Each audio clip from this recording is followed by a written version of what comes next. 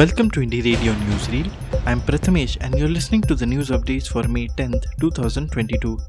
Here are the international news updates for today. Bongbong Marcos poised to win Philippine presidency in landslide. Ferdinand Bongbong Marcos Jr., son of former Philippines dictator, is headed for a landslide win in the country's presidential race according to partial and preliminary results. The 64-year-old senator has so far won 56% of the vote compared to 28% of rival Leni Robredo. Mr. Marcos's victory would return his family to power 36 years after they were ousted by a popular revolution. Critics allege his campaign was fueled by misinformation, which he denies. Opinion polls in the run-up to the election put Mr. Marcos Jr. ahead of his nearest rival, Ms. Robredo, by dozens of percentage points. Arab League chief slams Israeli PM's Jerusalem statements. Arab League Secretary General Ahmed Abdul Ghaid expressed his total rejection of any Israeli attempts to change the historical and legal status quo of Jerusalem. Abdul Ghaid's stance came in response to Israeli Prime Minister Naftali Bennett's statements on Sunday when he said that his country is the sovereign over Jerusalem regardless of any external considerations and will take all decisions related to Al-Aqsa Mosque and the city.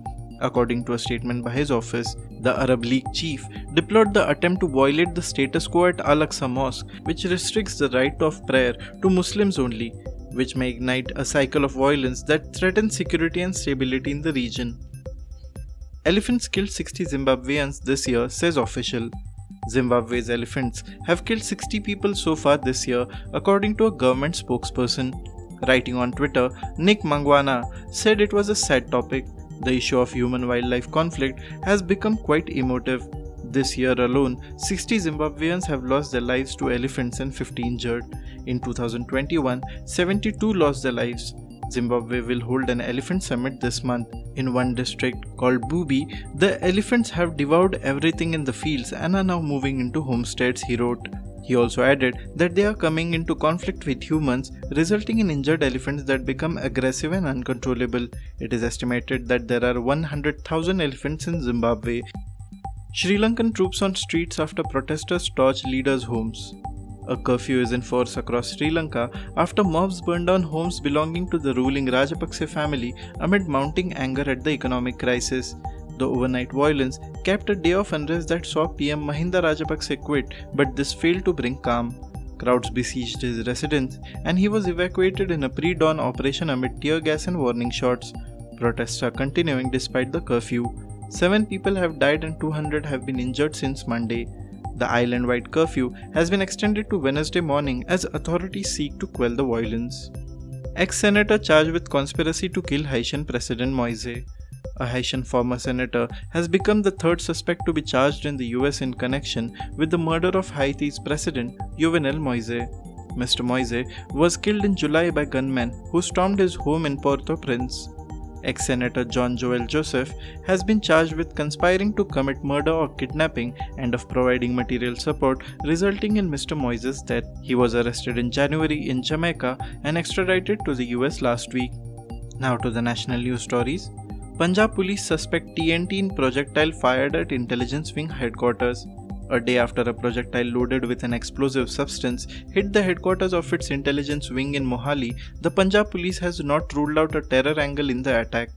Punjab Director General of Police V.K. Bhavra said on May 10th that the explosives used appeared to be trinitrotoluene or TNT. No one was present in the room where the projectile hit on the evening of May 9th, shattering a few window panes. Investigation is underway. We have leads and very soon we will solve this case, he said. Responding to a question that was it a terror attack, the DGP said, whatever will come out in the investigations we will let you know. Indian Navy NDRF deployed amid Cyclone Asani threat. Indian Navy's Eastern Command at Visakhapatnam is prepared to provide assistance in the event that severe cyclonic storm Asani makes landfall on May 11th, a statement from the Navy said. As per IMD predictions, the cyclonic storm will reach close to Kakinada and Visakhapatnam coast by May 11 morning and move along Andhra Pradesh coast and weaken into a cyclonic storm. Asani lies over west central and adjoining southwest Bay of Bengal, some 260 km southeast of Kakinada in Andhra Pradesh. The cyclone, moving at a speed of 10 km per hour, is likely to move northwestwards till tonight and reach the North Andhra coast and adjoining Odisha coast. The NDRF response force has deployed 9 teams and kept 7 more teams on standby in Andhra Pradesh, while 1 team has been deployed and 17 units are on standby in Odisha. Anti-Corruption Bureau wants Aadhaar data, UIDAI says let cardholders be heard first. Months after the Delhi High Court directed the Unique Identification Authority of India or UIDAI to provide information related to 450 Aadhaar cards to Delhi's anti-corruption branch for investigation of a recruitment scam, the statutory authority has sought modification of the order, saying that the concerned Aadhaar card holders need to be provided an opportunity of hearing before passing such order. The anti-corruption branch of Delhi government in December 2021 had approached the court seeking an order for disclosure of the information, particularly the date and place of issuance of Aadhaar cards, date of updation, and the documents submitted for updation. The agency is probing a 2019 complaint alleging a scam in the recruitment of marshals for DTC buses. Rupee recovers 12 paise to close at 77.32 against US dollar.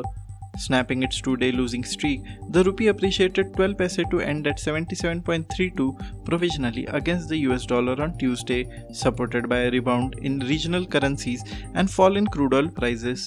However, weak domestic equities and persistent foreign fund outflows restricted the gains, forex traders said. At the interbank forex market, the rupee opened strong at 77.27 against the greenback and moved in a range of 77.20 to 77.45 in the day trade. The rupee finally ended at 77.32, 12 paise higher than its previous close. Rahul Gandhi slams Modi for creating two Indias.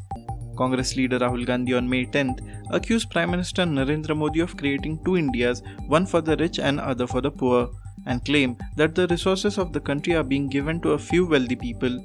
Launching his party's campaign for this year's Gujarat Assembly elections at an Adivasi Satyagraha rally in tribal Dahod district, Mr. Gandhi said he is confident that Congress will come to power in the state.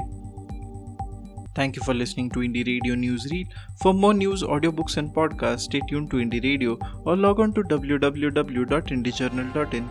Also consider subscribing to listen to our premium shows.